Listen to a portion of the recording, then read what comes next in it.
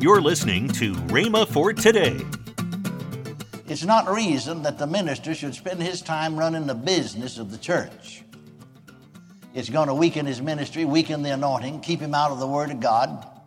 He needs to look out among his congregation, those of honest report, full of the Holy Ghost and wisdom, whom he may appoint. Or the church as a whole. May the saying please the whole group of people. Welcome to Rhema for Today. Kenneth E. Hagin continues his teaching, The Secret of My Success, next on Rhema for Today Radio. Also, later in today's program, I'll tell you about this month's special radio offer. Right now, let's join Kenneth E. Hagin for today's message. Here's a little side thought. It's just simply not reason that those in the ministry should leave the Word of God and get into secular things. Spend your time with a lot of other things. And even in a lot of things connected with the church. Wherefore, brethren, look you out among you 7 men, number 1, of honest report. Number 2, full of the Holy Ghost, and number 3, wisdom. Now get this, whom we may appoint over this business. That is really the only business that the early church had right at this time, because they didn't have any church buildings. The only business they had was they had all things common. People sold their possessions, gave them the money. These people handled that. Gave out to people in the daily administration. Everybody had all things common. Are you listening to me? They were saying it's not reason, in other words, they weren't going into secular business, but it's not reason that we should be tied up with taking care of this business and neglect the Word of God. Look you out 7 men among you of honest report and full of the Holy Ghost, whom we may appoint over this business. It's not reason that the minister should spend his time running the business of the church. It's going to weaken his ministry, weaken the anointing, keep him out of the Word of God. He needs to look out among his congregation, those of honest report, full of the Holy Ghost and wisdom, whom he may appoint. Or the church as a whole. May the saying please the whole group of people. Amen. I'll not comment further about that, but there's a lot you could give there. Notice the next verse. But we will give ourselves continually. Occasionally, once in a while we'll do it. No, continually to prayer and to the ministry of the Word. We'll give ourselves continually to this. And the minister should do that, whether he's a pastor, evangelist, whatever his calling is. If he's going to be successful, he's not going to be full of faith without giving himself continually to the Word of God. Now, let's go on reading, however. And the saying pleased the whole multitude, and they chose Stephen, a man full of faith and of the Holy Ghost. Then it goes on to list the names of 6 other men, among them Philip. He later on became an evangelist. But now skip down to the 8th verse. And Stephen, remember the other verse said, a man full of faith and power, did great wonders and miracles among the people. Now, all 7 of these men are full of the Holy Ghost. The Bible said so. All 7 of them are.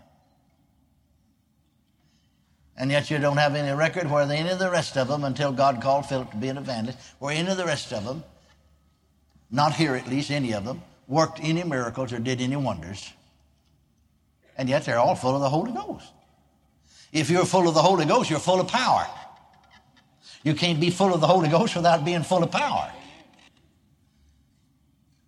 We in the Pentecostal movement, you see, I gathered that impression from them when I came over among them. Well, if the Holy Ghost, if the power is there, it'll work. If it don't work, because the power is not present. That's not it at all. You got to have something besides power to get the job done. You got to have faith. I tell the story many times about John Lake. John Lake says in some of his sermons, that when he was 10, 12-year-old boy, his daddy, and sort of like to experiment around, in the area of science and chemicals and different things. And they had he and the neighbor farmer had a makeshift lab set up in the barn. And so one Saturday they were going into town to get something else. They was experimenting around. And so he said to John, don't go near that barn. Don't you go in the barn. Well, of course, you don't tell a 10 or 12-year-old kid not to do anything, until you get out of sight. He's going to be doing it. That's the reason you don't want to tell your people, don't do this and don't do that, because they'll all do it, because most of them are just kids, or spiritually speaking, They don't want to see it as bad as you said it was. One church I pastored during World War II, a fellow came, and he was full gospel, but he was not of our particular persuasion. And he put up a tent right between me and neighboring churches 3 miles away, 1.5 miles from me and 1.5 miles from him. And I knew something about the man's ministry. He had a good healing ministry, got people healed. I didn't agree with his theology. You can be right in your heart and wrong in your head, And some way or another, God looks at your heart, And so my neighboring pastor one day said to me, what are you going to do about that tent meeting? They're putting that tent up. They're going to have that tent meeting right there between us, I said, I'm not going to do a thing in the world about it. What are you going to do about it? Well, he said, I'm going to get up Sunday and forbid my people to go. I said, you're very foolish, because just as sure as you forbid them to go, they'll all go. He said, what are you going to do? I said, he's no threat to me. Well, I said, what competition is a mule barn to a grocery store? I'm feeding my people. Amen. He's no threat to me. I'm not even going to mention that he's there. I'm just going to ignore him. Well, yeah, you said, what if your people go? I said, I expect them to. Well, you mean you're not going to tell them not to go? I said, certainly not. Well, you don't agree with him? I said, certainly not. Now, he forbid his people to go. He lost 7 of the best families he had and lost his property. He's making big payments on a new brick church. Well, it's ain't new, a few years old. And just like these were the best financial people. I never lost a member. It got pretty hot with some of my folks. I just made one announcement on Sunday morning. I said, folks, people have asked me about, is it all right to go to the tent meeting over here? I said, we have services here Sunday morning, Sunday night, Wednesday night. When we have service, I expect you to be here. If we're not having services, this is America. It's during World War II, I said, Mr. Mussolini is going to die and get killed. I didn't know within a week he would, but he did. And I said, Mr. Hitler's not going to make it. They're not running the land. This is democracy. And you go where you want to. I'm not your dictator. You just go over there if you want to. Just have as much sense as an old cow. Eat the hay and leave the sticks. And come on back over here. I never lost a member. Every church around lost people. See, the fellow built a church out of that after, and he got folks. I never lost anybody. Every one of my people went. Every one of them went. Someone said, why don't you go? I said, well, I wouldn't mind going, but I'm fearful that if some saw me there, they might think I endorse all of his theology, which I don't. Well, now, God, you're using the man. I said, certainly is, certainly is, certainly is. I'd heard the year before that helped me immeasurably. We learned one another. Just the year before that happened, just the year before it happened, I heard P.C. Nelson say, last thing I ever heard him say, we called him Dad Nelson. Last thing I ever heard him say, last time I ever saw him, because within 6 months after then, he had died and gone to be with the Lord at 70-some-odd years of age. And so I heard him say, when I was Baptist in the city of Chicago, I saw Dr. Dowie, John Alexander Dowie, in the presence of 6 of we denominational ministers, see, because, see, Dowie died in 1906, so this had to be on prior to then. And he said, in the presence of 6 denominational ministers, I was Baptist, and 5 medical doctors. The medical doctors had brought a woman that had a malignant growth. It growed inside their mouth, but it's out here like a big blue purplish eggplant, he said, over the side of her, almost as big as her head. He said, I saw Dr. Dowie say, in the name of the Lord Jesus Christ, and strip that off of her face. And immediately the doctors examined the side of her face and said, that's just baby skin. That's like newborn baby skin, all whole side of her face. Not only healed, a creative miracle. Now he said, don't tell me you can't follow the faith of a man like that. He said, you can follow Darwin's faith, but you can't follow his doctrine. Now you read his doctrine, you see it's wrong. Well, you say, how in the world can a man be right in faith and wrong in doctrine? Well, you see, you can be right in your heart and wrong in your head. I mean, if God only blessed people who were always right in their head, none of us would ever get blessed. Would we? Because I've just been sure certain things were so in my head. Come to find out they weren't in the process of time. Welcome to Rhema for Today with Kenneth and Lynette Hagin. You can find more great materials by Kenneth E. Hagin, Kenneth W. Hagin, and the rest of the Hagin family by visiting our online bookstore. I want to tell you about this month's radio offer. The first in this offer is the book by Kenneth E. Hagin, Training the Human Spirit. The next item is the 6 CD set by Kenneth E. Hagin, The ABCs of Bible Faith. Also in this package is the CD from Kenneth W. Hagin's teaching, You Can Make a Comeback.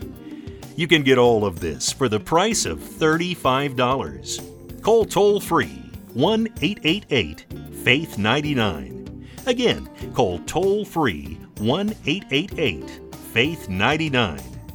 You can also order online at rhema.org. That's RHEMA.org. rhema.org. Or if you prefer to write to Kenneth Hagin Ministries, our address is P.O. Box 50126, Tulsa, Oklahoma 74150.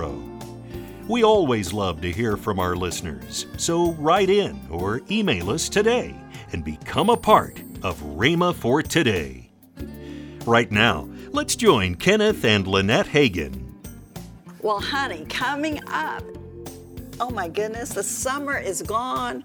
It's time for school to start. Well, school's already been started. going. Some of them been going since the middle of August. And guess what's coming up September the 22nd through the 24th? Kindle the Flame Women's Conference. Yes. And I stay out of the way. Absolutely, absolutely. Once she gets in women's conference mode, I just go to my study. I stay, because she's so wrapped up in that thing. And she's been talking about that all summer. She's been talking about Kindle the Flame. Her and my daughter Denise, they've been talking about it. They're the host of it. They've been talking about she's talking about her speakers that she has and what all they got planned. It's going to really be great. Hey guys, go to rhema.org/KTF and get your wife signed up and get her here, because she will come back a different person. Absolutely. I can tell you that. Yes. So, you know, I've been hearing them talk about this, what's going to happen. It's going to be great, and you ladies don't want to miss it. But you guys, hey, you get your wife and you tell her, hey, look, we're gonna send you off. I'm gonna take care of everything else, and you go and enjoy this. And she'll be so shocked that you have planned it all. Yeah. Because usually I know ladies, men are not planners, but I want to tell you what. Guys, if you want to make a special, something for your wife, you go and sign her up. Go to rhema.org/KTF, register right now. Yeah, surprise her. And get hotel reservations. Oh, that would be awesome. And whatever else you need to do to get her here. She will love it. Tomorrow, more from Kenneth E. Hagin with his teaching, The Secret of My Success. If you'd like, you can visit our online bookstore at rhema.org. Thanks for listening to Rhema for Today with Kenneth and Lynette Hagin.